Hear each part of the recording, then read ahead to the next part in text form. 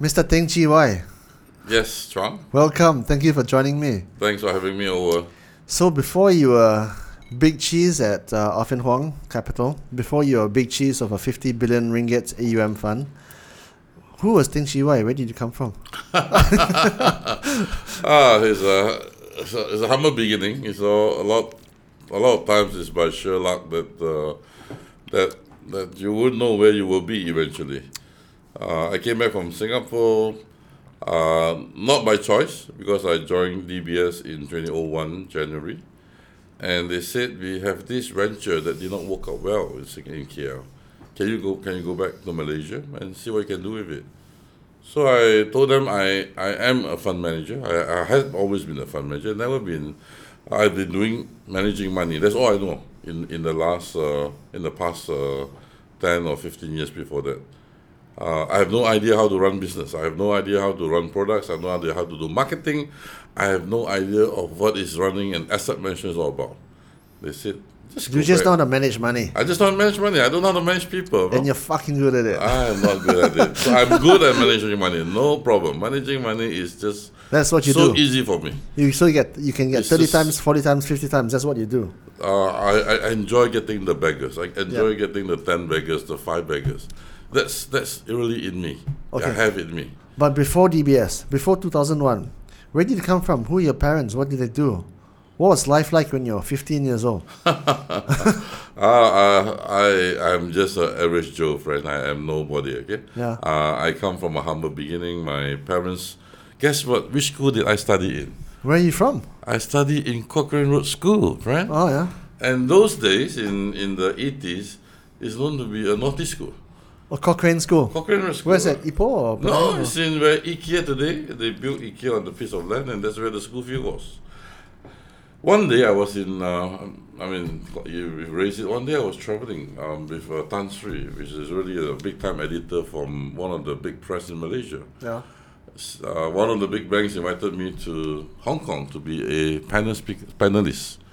And Tan Sri was also a panelist, and we shared a platform to basically talk about Malaysia to Hong Kong investors. At the end of the presentation, to cut the story short, he asked me in one of the casual settings, "So Ting, are you a Singaporean?" I said, "No, Did you I'm feel a so- proud Malaysian." And I said, Where's your hometown? KL. Which school did you study in KL? I said, Cochrane Road School. I said, when did Cochrane Road School produce a kid like this? Because he was a proud VI boy. Ah, I see. So that's the difference. That when people talk about Cochrane Road School, it's always associated with people who are. It's a playful school. I mean, they excel in sports. You don't really focus on studies. And when I was studying, I also always tell my guys stories of me during my A levels. When everyone has been busy preparing for the last paper, which is a physics paper in my A level, I was busy packing my bag for going for a camp. And I basically flung the paper because I walked into the class, exam hall, wrote my names, and then walk out from the room. Oh, really? That's it. So you're not a good student. I am not a very good student as far as the teachers are concerned. So there's hope for people out there who do. It's embarrassing actually to talk about it as Yeah. a CEO today, to say that, oh, this guy is not a straight A kid after all. He's a very playful kid. And because you come from a lower middle income family, they don't really talk to you about, your parents don't talk to you about career, about ambition. You grow up to decide for yourself what you want to do. Unlike the kids these days, where parents will send them for internship when they are 16 years old. Correct. Those days, our internship is about going to paint someone's house and get some money. Yeah. Right? It's a very different environment altogether. And I learned through those environments to survive, actually. Do you remember what you felt like at 18? What kind of things you desired? What kind of things turned you on? What was it about girls, only cars, or? No, nothing actually. It was just playing games is like playing basketball, football. Yeah. Traveling in motorbike is a luxury. Yeah. Right? Really, yeah. Taking buses is our regular mode of transport. When I get into a bus in the morning, you have to climb from the back door because otherwise it's jam-packed with human beings, with kids, and you can't even get in. Yeah. Hanging on to the corridor, to the minibus those days. I'm not sure nowadays you have not seen it, but those days you have minibuses. And when you get into a minibus, you just hang on to the door, and the bus will be going on, and the door doesn't shut. Correct. You just So you gotta hang hanging out from the bus, and that's the way to go to school, and you enjoy it. Yeah. Right? You don't want to cram inside there because it's so hot, so you want to get as close as you to the door Fresh because air. you get fresh air. but those are environment that I grew up in. I'm just a normal person. Yeah. But what made the change was when my parents then decided after A-level, what should we do with you? What do you want to do in life?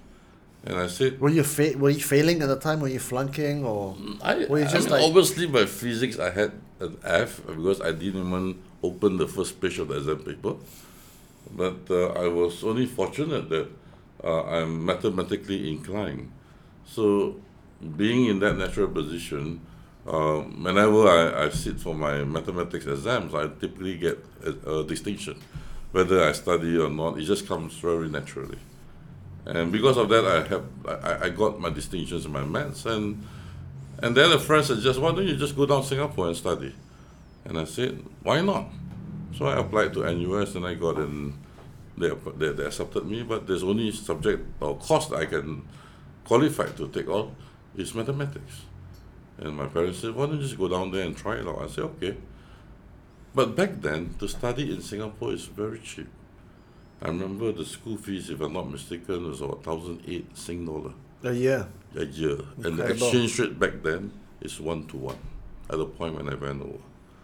So my parents said, since it's 1,008, something that they can afford, why don't you go? But even at those type of price point, they struggle. And when I first ran over to Singapore, again, it's my first trip out of Malaysia. Never traveled out of Malaysia before. Holidays back then is like going to Genting, going to Cameron is holiday. And when you walk into Singapore as a kid carrying your bags, I remember the bus stopped at Singapore General Hospital, and you had to ask some other friends along to say, how do I get to NUS? And they show you the bus, and you say, take this bus, you'll be there.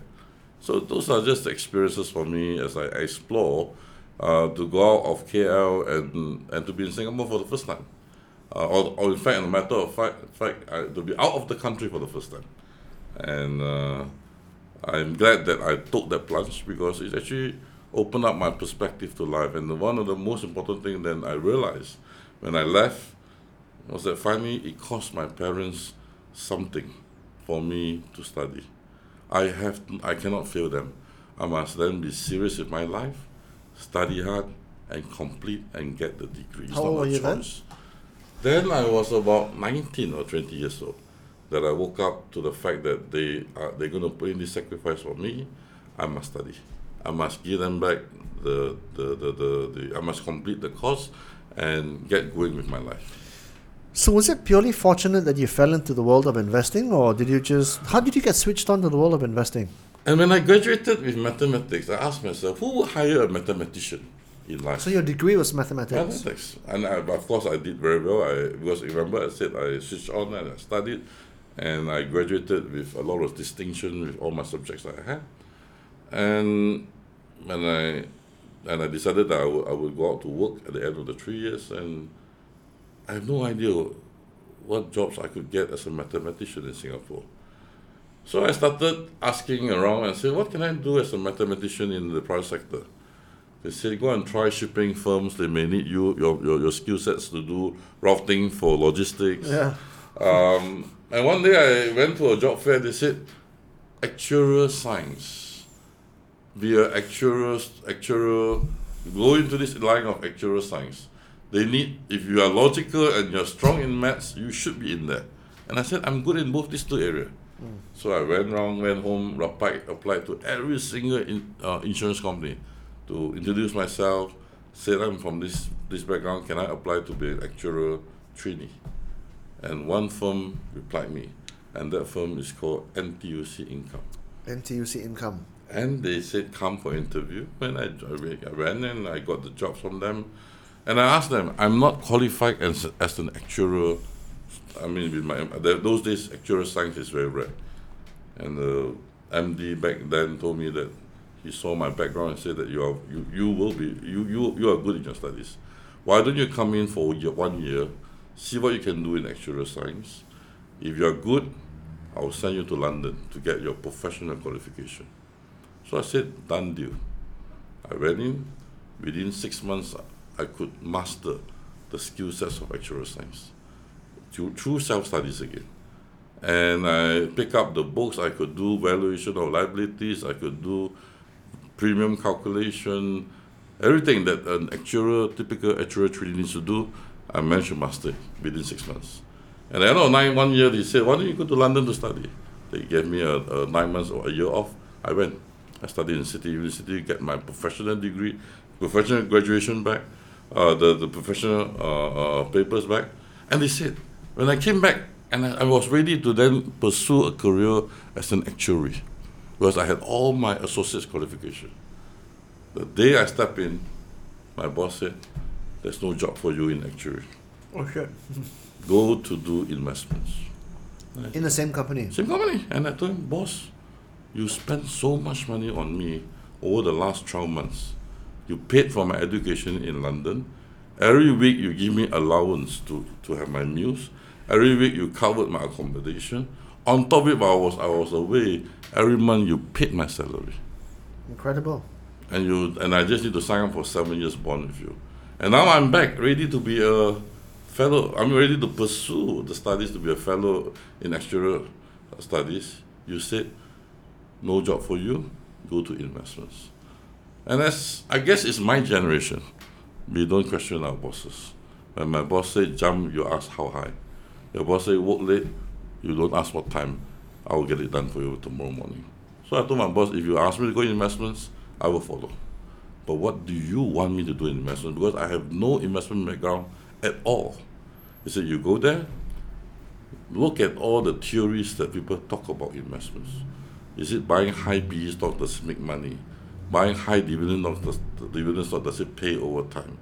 Momentum theories. Test it out. Do a study for 6 months, then come back to me and see what investment theory works in the current environment. And I did that. Bear in mind, I have no idea what is PE. I have no idea what is the economics theory. I have no idea what is accounting. Zero. But again, within 9 months to a year into the job, I pick up most of these skill sets, all through self-study. I get books in and I start reading about them. So actually, in that sense, I guess he knew, my boss back then knew that if he put me into a new job, I would not just sit still and say, I don't know. I would want to do it.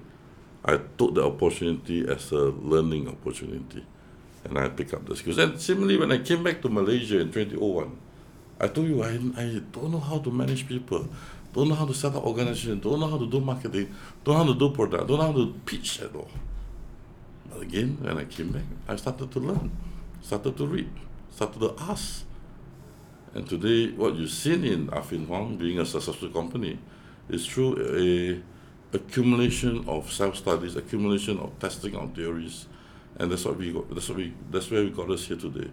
And my message to all my young people in the office is this: it's never too late to learn. Do not be handicapped by your past. You will never know the potential that you have within each of you. The only thing I ask is, don't be shy to try. Don't be shy to ask. You will fail at times, but it's okay. Because age is on your side to ask.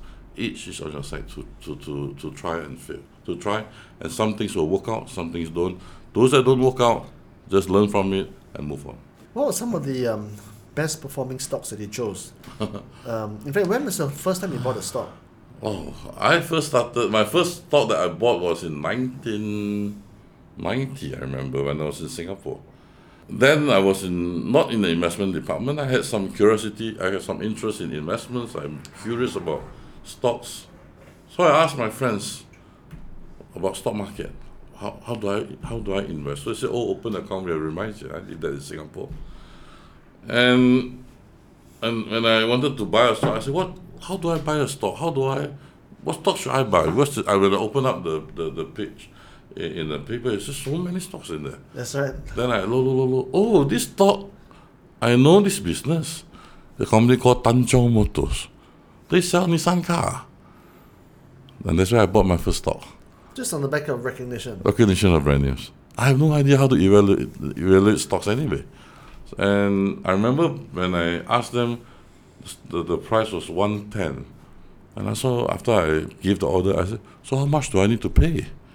Then they said, I buy one lot, they say it's 1,100 Sing dollar. I said, oh, okay, I just have 2,000 in my account, I got enough to pay for that. And the price went up to, I can't remember, it's 10 cents or 20 cents after that. I felt so happy I sold the share. I make 200 bucks out of it. So that was my first experience dabbling with stock. And I remember what caught my attention was because I recognized the brand name. And I recognized that it's the one that sells Nissan car. So if you to advise people nowadays who are relative novices to the share market, what are the rules of investing in the share market? Top 3 rules. On a broad basis, the top 3 rules when you want to invest in shares is number 1, you must always write your winners, right? And cut out your losses. When you invest in stock market, you are bound to make mistakes. Don't hang on to your losers and cut your winners, which is what all of us would do in a natural way. Take profit, right? Take Close profit it up, fast, yeah. but then end up when you have losses, I don't look at it, put it in the closet. I look at it 5 years later. Stay with the losses. You will then lose everything, because the losses, those who are losing money, will wipe off your capital. Whereas the ones that you should be keeping are the winners, are those companies that can grow year after year, that those companies that can multiply in terms of their capital base. Those are the ones that you should be keeping in your portfolio. Second rule. Second rule, you must remember, is that stock market opens every year, most of the weekdays, and whether you will be with the market is whether you have capital. So second rule, never lose your capital. If you lose your capital, you will never come back to the marketplace. You must always learn that to fight another day, walk away. At times, do not over leverage. Do not get too emotional. Do you even recommend leveraging to buy? No, share I market? don't. Ever? I don't recommend. Unless you are a trader, you want to trade. Most of the time, traders become long-term investors when they lose money. When they are making money, they are trader. Once they go into losses, they become long-term investors. That's when they get into even further trouble. I don't recommend people to leverage to trade, because I have seen disaster happening to them, to those people who leverage, right? Because of discipline. They just don't have the discipline to cut out. So point number 2 is, remember, the market is there every other day. Right? Whether you will be there is whether you still have the capital or the risk appetite. So rule number 1, Rule number 1, write your winners, cut out losses. Rule number 2, don't lose your capital. Rule number 3? Rule number 3, just like when you buy properties, it's all about location. In investments, in stock market, it's about investing in management. That's your rule number 1. That's rule number 3. Yeah. You must buy what you know. Do not buy because people tells you. You look at the company, the management track record, how they manage things, you'll be able to tell whether they will continue to be able to grow over time. So very important to get to know the management, very important to know who runs it, whether they are trustworthy people or not. When you look at the CEO and his team, what kind of things do you look out for? What gives you the trust in them that they're able to I see the do people around business? them. It's just meeting the CEO, they will tell you all the good things most of the time. How many people are honest to tell you when things are no good or when they struggle in the first meeting with you? Hardly. Most people, especially entrepreneurs that I know, is always positive. But when I look at them, I don't really look at them. I look at the people around them, who they surround with. I get the chance to speak to the finance people, the guys that runs the projects, and get a sense on how things are like. And I like to invest in companies where it's not just run by one person, but run by a group of people who are passionate about the business. And then that's when you know that they will do well over time. When you look at a person and look in his eyes, do Do you look at whether they're truthful? Do you look at whether how hardworking they are? Do you look at their backgrounds? There's many markers. There's many. I data try not points. to read too much on them because I'm not good at it. I'm one person that likes to have this belief that I give everybody a benefit of doubt in life, just like my staff. I told my staff some of the principles in life that I've learned over the years is number one. When they walk through the door with me, one thing I will do is that I do not doubt their intention. I always believe that everyone deserves a chance in life. And as such, they should get benefit of doubt from anyone that deals with me will always get the benefit of doubt in whatever they do. I do not question their intention. I like to believe that the intention is always good until that trust is broken. Then I have the right to withdraw it. Number two, I told my staff when they walk through the door with me, their life, their career is my responsibility. It's just not just because they apply for a job, they are just part of the team. I owe them this little bit of making sure that during their stay with me, that I create the environment for them to grow and they contribute to the organization. But that's very personal, because that's very much me as a person when I look at my staff. So when I look at individuals, it's very difficult for me to go with a very judgmental mind or a very judgmental mindset to say that I don't trust you or you must earn my trust before. No, because all CEOs will tell you certain things, right? Oh, we're going to do this, we're going to do that. Everyone tells you good news. Yeah. No one tells you bad news. No one tells you bad news. No one tells you bad news. It's only through experience that after. And if I actually let you see my back, it's all scars. I mean, there are so many things that people tells me that have not come to pass. But did that kill me in terms of my portfolio performance over the last 25 years? No. You learn to manage as you go along, because out of every 10 decisions, there will be 4 that will not work out. There will be 6 that will work out reasonably. So you just need to make sure that that 6 stays healthy. The other 4, you manage your risk, and if you need be, cut out the losses and move on. So look at the management team and look at them and be able to know that they can give you the returns over the long term. But how do you pick a winner though? What are the things that you look out for when picking a winning stock?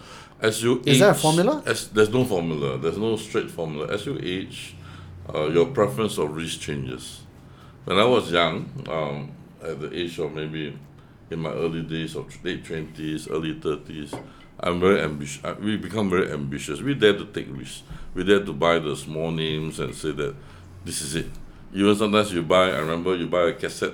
No, those is magnetic tape manufacturer. You thought that would be a winner, but you did not know that it's a sunset industry that today doesn't exist. So things like that you learn, right?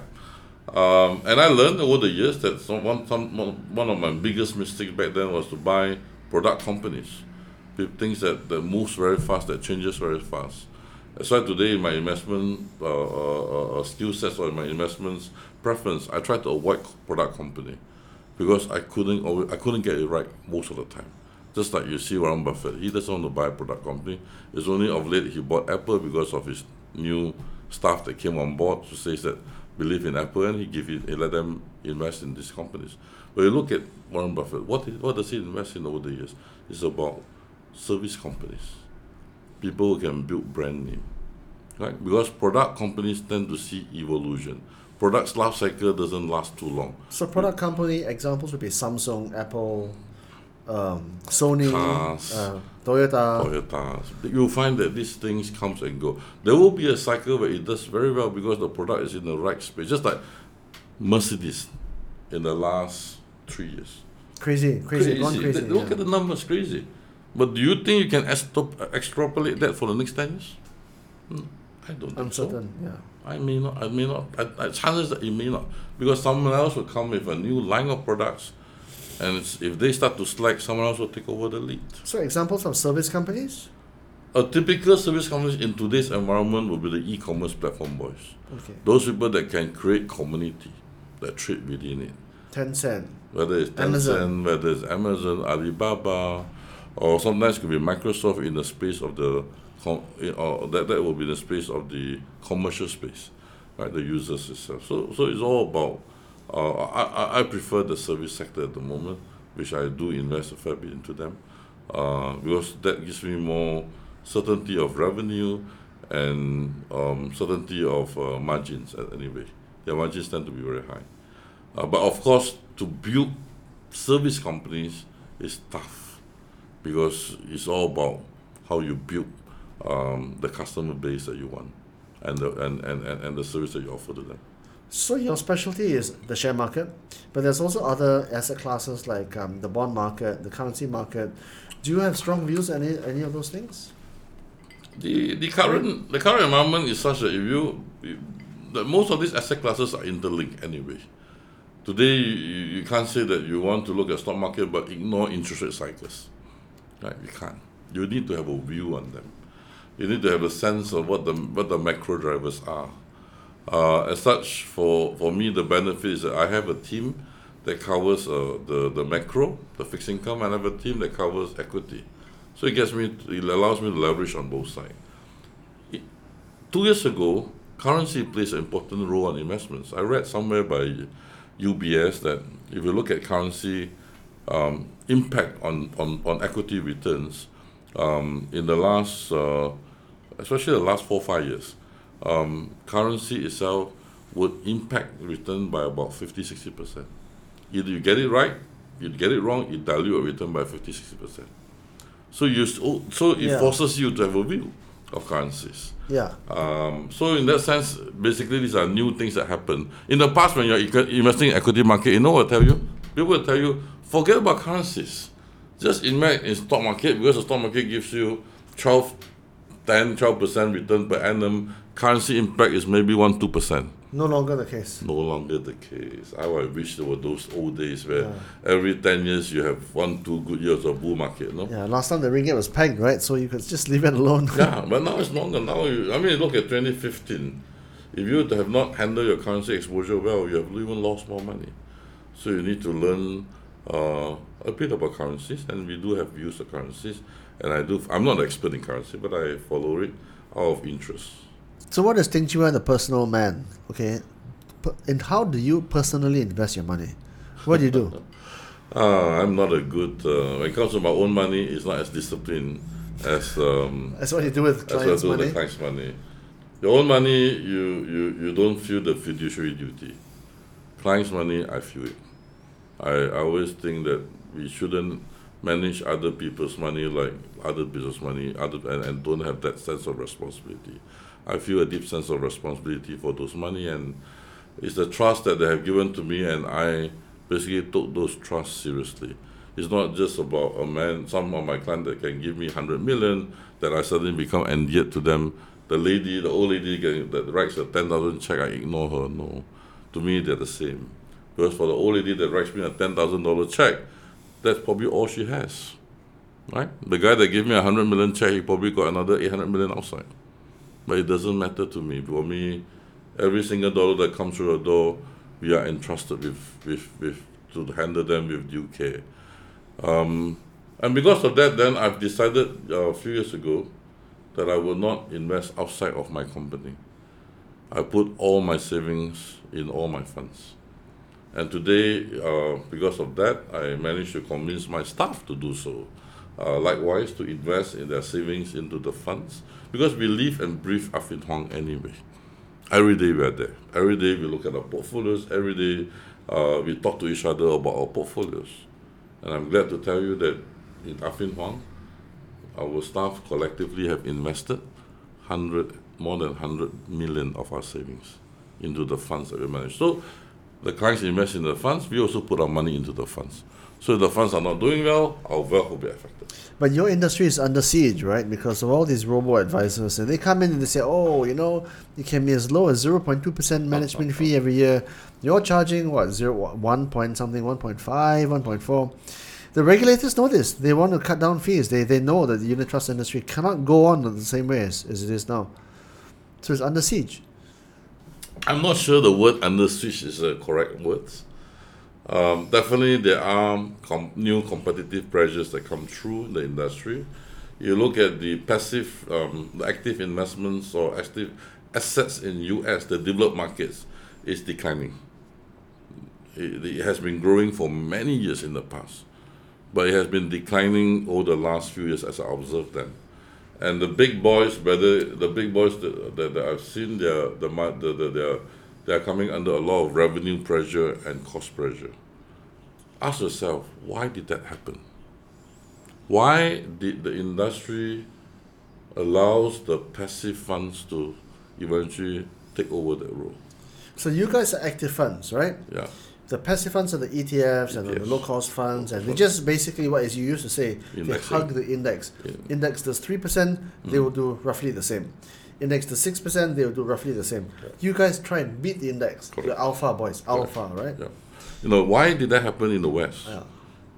I learned it in my years in DBS that when I found out, I was completely shocked. In my early days when I was in the insurance company, there's no such thing as benchmarking indexing. You buy whatever you think is the best stock for your clients, for my portfolios. You don't buy telecom because telecom is 8% of the index. If telecom is not well managed, you have zero in them, so be it. You take what we call active risk. And I've been trained with that mindset for the first 15 years of my career. If you look at my Malaysian portfolio even back then, I don't need to own a bank if it's not well-managed bank. I can own a small bank if it delivers a better returns on equity and returns on, and the profit growth is stronger. I can own more of the small bank. In fact, I could have zero of the big bank. Now that's what I call active risk. But when I did that, guess what the consultant tells me? You are a cowboy. You have no disregard for risk.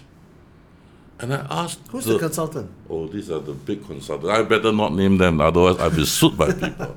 But these are big-time consultants who are advising pension funds. And I asked them, what risk are you talking about? You're talking about benchmark risk. I'm prepared to take benchmark risk, but you cannot say I'm a cowboy just because I take huge active risk. My active risk could be 10%. It can be measured. But I'm prepared to accept it. 5 to 10% is my active risk. That means I can underperform the index by 10% or I can outperform the index by 10% at any one point of time. That's what I call active risk. But I'm paid to perform.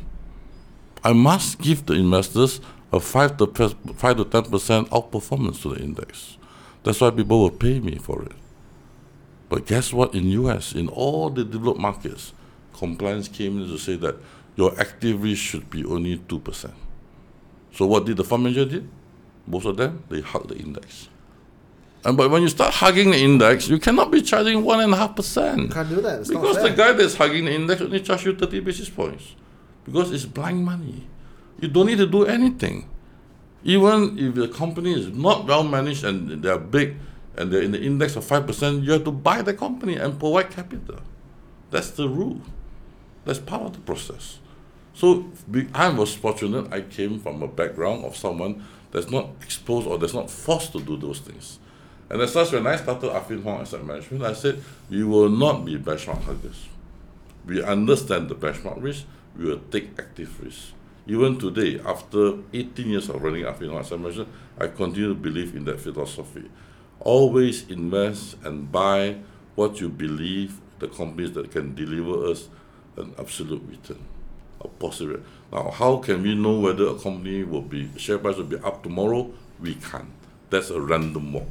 But we will know in 3 years' time whether a company will deliver you a positive return if they can continue to deliver a 15% growth on the earnings for the next 3 years. Then you cannot get it wrong. They will be able to give you a positive return. So the trick is to know the company that can give you 15% growth a year on your profits, pays you 5% dividend a year. Your total return over time will be 20% per annum. It's a simple maths. How disciplined are you about meeting companies and, going down the factory floors and shop floors and meeting management, shaking hands, having lunch with them, looking them in the eye? Those are big things. I enjoy doing them. I used to do many of these meetings in the past when I was actively managing money. Today, as I start, the last 7-8 years when the business got bigger, it's a bit more difficult for me, to be very fair. I'm very frank with my clients. I don't manage, out of the 50 billion, I don't manage 50 billion, okay? I'm only managing 200 million out of the 50 billion. David and my team manages the balance. Close to 49.8 billion of it is done by my team. So today I spend less time. Although I will always tell David, the day when I can step away from managing the business and then sitting down there and managing money. I like to do that again. I like to go down to the factory. I like to meet management and see in their eyes what they're telling me about the business. Yeah. And I like to tell them that what they're telling me is true or not true. I like to go and talk to them to say that maybe this strategy doesn't work. You consider other things. And I think the last 18 years of running the business gives me even more experience to do so, to know what works and what don't. So what do you spend most of your time doing nowadays?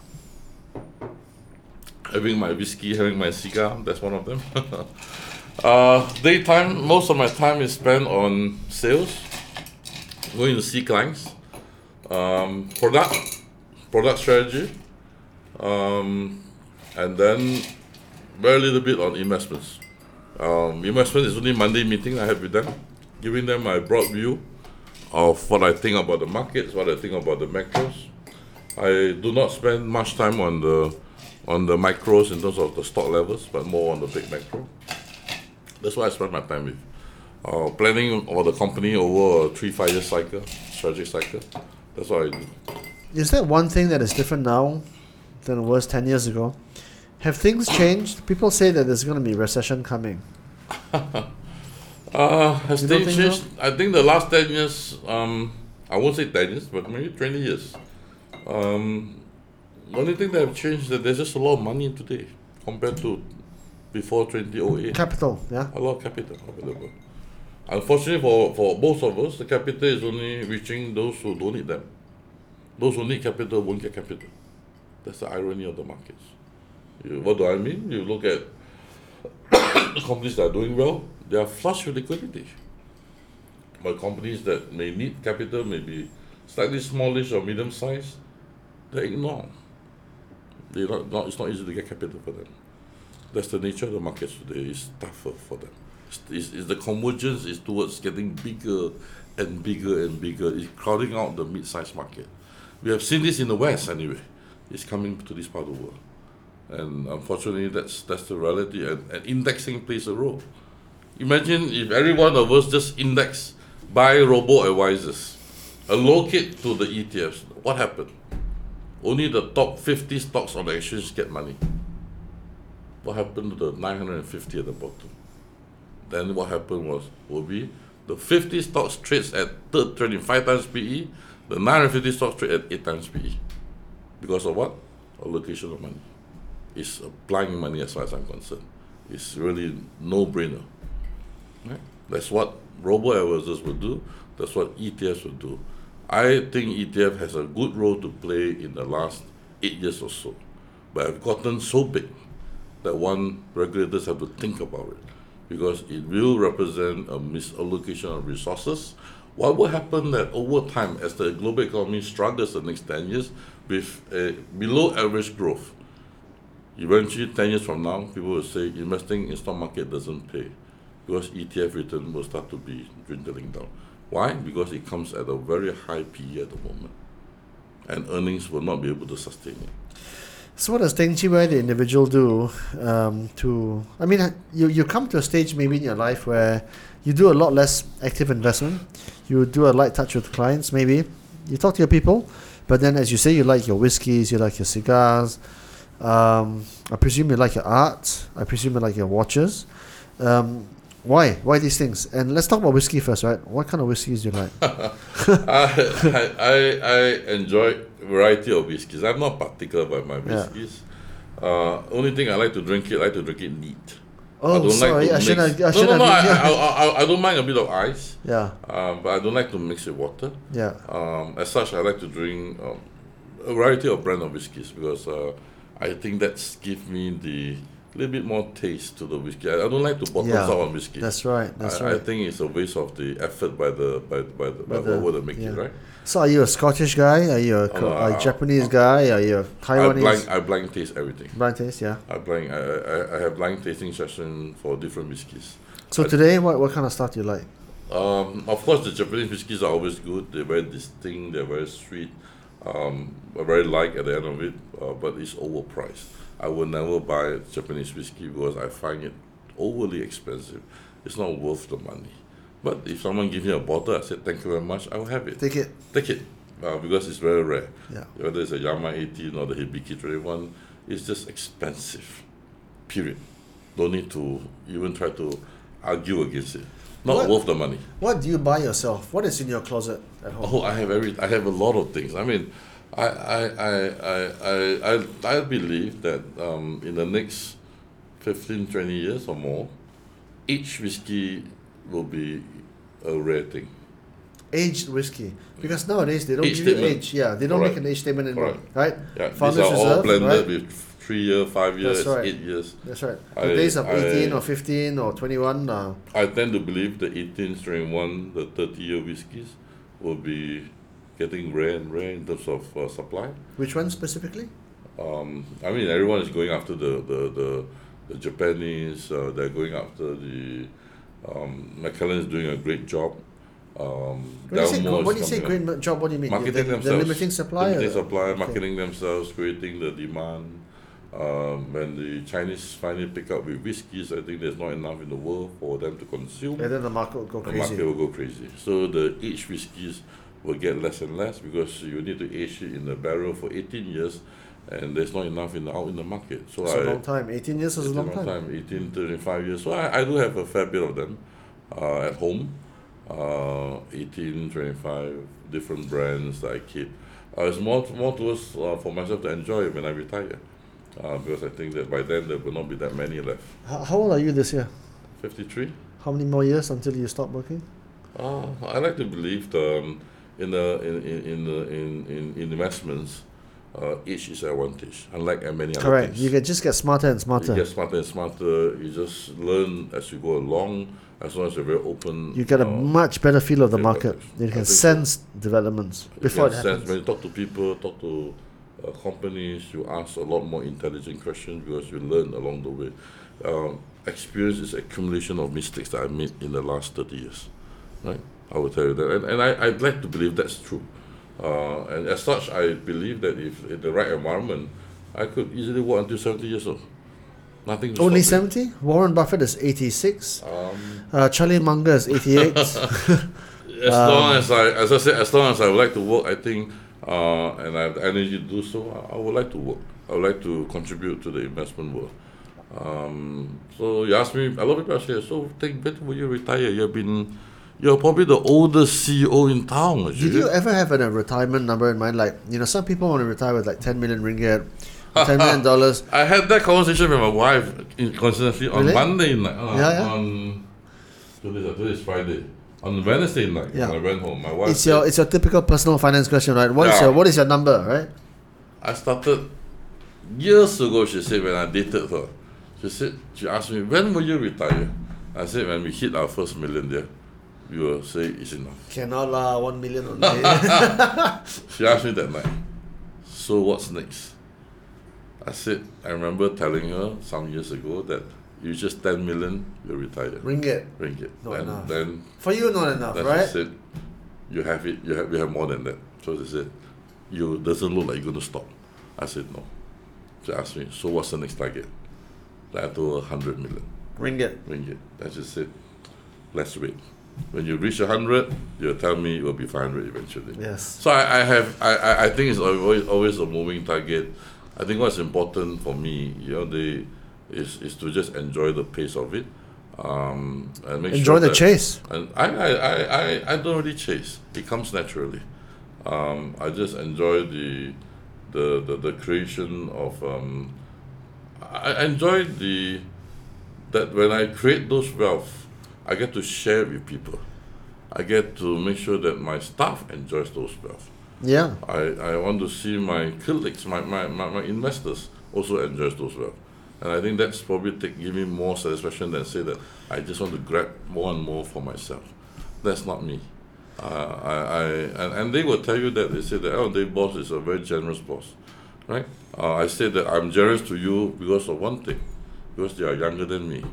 So that when I finally grow old, make sure you take me out for coffee, right? Because you are easily 20 years younger than me. To make sure that when I finally retire and I'm alone at home at the age of 70, please come by and visit me and remember that I took care of you when you're young, right? So Wristwatch check. What are you wearing? I'm wearing an IWC. Yeah. You like watches?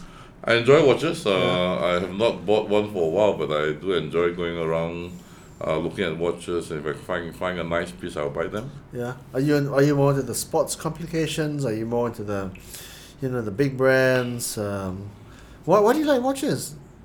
I just enjoy the movement, the face. Do you remember the first time you bought yours? Oh yeah, I The remember. the first significant one you bought? I remember it was in 2003 or 4. I can't remember. That's around that time. When I make some good money from the markets, and I brought my wife out. I said, "Dear, time to have our first piece." We walked across to, now it's called Fahrenheit. Those days it's called KL Plaza. 2003, 2004. 2004. That was the first time I spoke to you. Remember, I was in Bloomberg, and you were in Huang DBS. Huang DBS. I used to call you and David for comments. Correct. And you were 200 million AUM then. Correct. And I told her, let's do something. Let's buy a piece for ourselves. And I remember walking in there, and I buy for myself what did I get for myself? Jaeger. That's a big first. Jaeger. That's then, a very big first. A white gold Jaeger was only about 21,000 ringgit. And I walked next door for her. I said, "Dear, you get yourself a Frank Muller, a gold Frank Muller," and it was 31,000. That was our first two pieces, and still with me. Those are significant first pieces. Those I said, let's do it. Let's for once do it and get for ourselves something nice. We never had that before. I've never spent money in a big way for the first until then. Until then, I was still driving a Proton and a Camry. She was on a Proton? She was on a Proton, and that was in 2003. That was, what was 2003? That was probably 30... 37? 30, no, more than that. 37. 37. 38. That's when I decided that we have made some money, probably slightly less than $1 million. Let's be nice to ourselves. Let's spend some money. So you got a JLC. She got a Frank Muller. Why the JLC? Why not something more conventional like Rolex? Yeah. I'm not a fan of Rolex. Yeah. Why? It's too small for my hand. I just don't like it. I prefer big pieces. I like the 42mm watches, and the typical Rolex is about 38. That's so right. That's right. Not the biggest is a 44 for the Cinderellas now. 43. Now that's limited edition. That's when that's now right. they come out with the limited edition. Yeah. But it's so expensive, 60,000. That's right. For a metal case, it's crazy. But that's where the market is. Doesn't matter. I'm not a typical guy that would chase the market. Yeah. It doesn't mean that everyone says that this is a limited edition. Everyone is chasing. I must have one. It doesn't matter to me. If I like it because I want it, and I just buy it. It's not because it's the latest craze that I need to have it. So what then was your second? What was your third?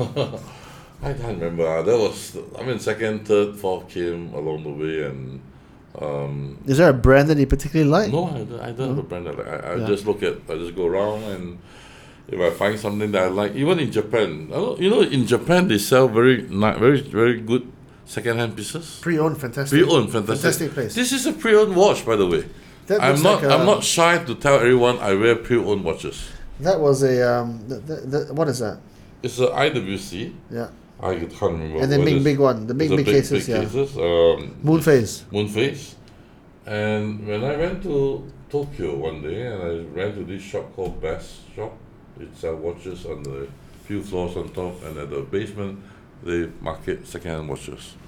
I walk in there, I saw this piece. I asked them, how much does it cost? They said it's about 21,000 back then. Ringgit. I said, it's mine. I bought it. Rose gold? Rose gold. Nice. So beautiful. And since then, I brought all my stuff there to say, whenever you travel to Japan, let's go there and buy watches. I think in the last 4 or 5 years, I think I bought easily 30 pieces of watches from there. For some of them are for my staff, some of them for myself, and over the years. And I taught them, the moment you change the strap, the moment you grind them, it's brand new. Yeah. No one would ever thought that you're wearing a There's pre-owned. Nothing wrong with pre-owned. Nothing wrong. Nothing it's wrong. only mindset. That's right. And you wear them, you still feel good. Yeah. So I got my HR manager one day to go there, and I think we were traveling in our incentive trip, and I told her, let's go and get a watch. So I brought her there together with some staff, and I picked for her Rolex Oyster, those pink color with some diamonds. And then for her piece, they don't have certificate. They got No box, papers. no papers. Box, no papers. But I told her Japan is okay No problem. because they are honest people. And I know because when I buy watches from this shop, I can return back to them after 4 or 5 years, and they still give me the value. Because This is Tokyo? this is Tokyo, Shinjuku. Shinjuku. Okay. You look at Best, type Best Shinjuku, you BST. can see the shop. BST. Yeah. And she bought it, and she was reluctant to buy it. So I went there and said, doesn't matter. You take it, I pay for it, You underwrite it. and then you go back to KL. Any problem, you let me know. You Yeah. don't want the watch, just give me back the watch. You want, after 1-2 weeks, pay me the money. So after 2 weeks later, I asked her, so do you want the watch or you Of want to course pay you me say money? yes. Say, I give you boss, I pay. Because you know what? She went back to KL and she went around looking at the watch shops and said, how much is this watch? And end up, I think she paid easily 7,000-8,000, right? End up when it came back was like 15,000, and that was 2 years ago. Now it's probably 21,000 the Yeah, watch. yeah. So nowadays when I say, well, hey, can I get it back my watch, please? So you bought 30 euro pieces from this place. Predominantly what? IWCs? Oh, or everything. everything? IWCs, I bought, last year I bought a piece of Lange number 1. If you say Rolexes are too delicate, Langes are way more delicate than Oh, Rolex. I love the Lange. It's Yeah. been my dream watch for a while. It took Yeah. me a while to bring myself to buy Which it. one? Lange number 1. Yeah, Nice piece. And Lange number 1, you have to wait for the 42 that's right. because the rest are coming at 40. So it's smaller. So So it only took me one, a while. only one Lange. One Lange. Then I bought a fair bit of. Actually, there's one nice piece I pick up. It's called. What's the name of it? It's called. I can't remember. It's a very Independent old, brand or very old brand. They make watches for the Monaco King of Monaco. Vacheron? No, not sure. I can't remember. Parmigiano, eh? JD. Jack Dross. Oh, Jack Dross, okay. JD, very Okay. nice pieces, Okay. very small piece, round. No, it's like number 8. Your wrist is at least an 8 inch, right? At least. Yeah. Yeah. So I bought that piece again. Yeah. It was a very nice piece I brought back, and again I got it polished, done nicely, and everyone thought it's a very expensive piece Yeah. because there's a serial number, so every year there's a limited supply. But guess what? I think I paid only like 30,000 for a rose gold limited edition piece. And I'm happy with it. I mean, I really don't really care how much it costs outside, but I enjoy wearing Yeah, it. That's the most important thing. Yeah, yeah. At the end of the day, you buy something that you enjoy. Yeah. Don't buy something that's up to people's expectation. Don't Would- live to people's expectation. It's Would you okay. do a watch collection video with me one day? I can, but I'm just embarrassed that they may not be that big, that expensive No, it's okay. pieces. Just do 5 or 10. It's just you know, your favorite 5 or my 10. favorite 5 or 10 They could be your watches. favorite. They could be Casios. They could be not that I think you they own Casios, but we should I do can one bring day. and show you. It's Yeah, okay. Yeah. So that's something that I enjoy. Yeah. And each trip I go down to Tokyo, fortunately I have a Japanese partner that gives me the Yeah, excuse to go because to you Tokyo. do stuff with one of your partners. Nico. Is, Nico is my shareholder. Asset, that's right. And I get to travel to Japan very frequent to basically meet them, and I'll try to pop by the shop. And each time when I pop by the shop, my wife will say he needs 4 hours. Minimum. Don't trouble him. Don't bother him. He will be there for 4 hours. Do I even dare to ask you about art now? Because art is another one for you, right? Not really. I enjoy collecting them. I'm not the big art collector. I enjoy supporting the young artists. Okay. Whenever I see a nice piece, I will try to buy them if they're young painter. Are you oils? Are you waters? Are you? I'm actually into oil. I'm actually into Yeah. abstracts. I'm Yeah. not. I don't like painting that is still. I don't like painting of an object. I don't like it. I like painting that is more abstract, that depicts different things. When you look at it, you think.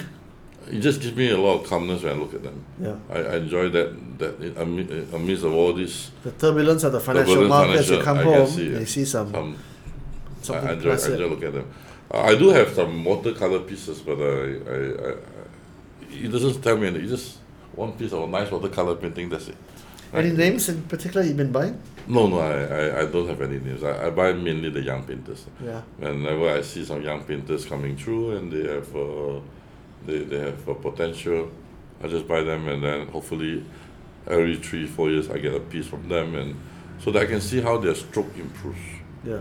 Because again, art is also improved with age and That's right. experience. That's right. And I like to enjoy some old art pieces when they first started, to see how raw and bad is it, and now after 15 years, how interesting it gets. Is there one particular artist that you like to highlight? The one that I bought a lot is what's his name? The Chinese painter from Penang. What's the name again? Alex Leong. Not Alex Young. The guy that draw horses with a lot of energy. Oh, okay. I don't know. Can't remember his name. I have few pieces of his. Yeah. Even my house, you go to my house, there's a huge piece of painting. Easily 10 feet by 5 feet, 6 feet. Horses? No, orchestra. Using similar stroke, but with orchestra. So you can see the energy of the movement of the orchestra. You feng shui man? Huh? You like the No, I like the movement. I like that painter in particular is about the stroke movement. That how he moves the strokes, it depicts energy, depicts movement. That's why he particularly focuses on horses. And I love horses because I'm a horse, right? So Yeah. naturally when I first started, I tried to collect. you own horses? You bet on horses? No, I don't bet on horses. I don't own horses. You Neither don't do I own own horses? But I enjoy collecting figurines of horses. I see, enjoy I see. if I see some paintings on horses, I enjoy having them. But I don't bet on horses. It's not something that I enjoy. Only the things you bet on are the financial markets. More than that. I enjoy poker. I enjoy Texas Hold'em. It gives me. Fascinating game. You've got to be you got to be pretty darn good at the game because it's a skill game. No, actually, I think it'd be better to be lucky than skillful in life, especially poker. I have that. I do play quite frequently with friends, poker. Yeah. Well, I find it the best way to unwind my day. If I can have 2-3 hours of a game, I find it just enjoyable. So that's something that I do enjoy. Right? If we come to betting, that's probably what I enjoy most. Yeah. So if there's one thing that the share markets are going to do in the next 3 years, there's one thing, and there could be any one of a number of things, right? Brexit, China, I don't know, China, US, right? Million and one things. What do you think is going to happen? There's one thing.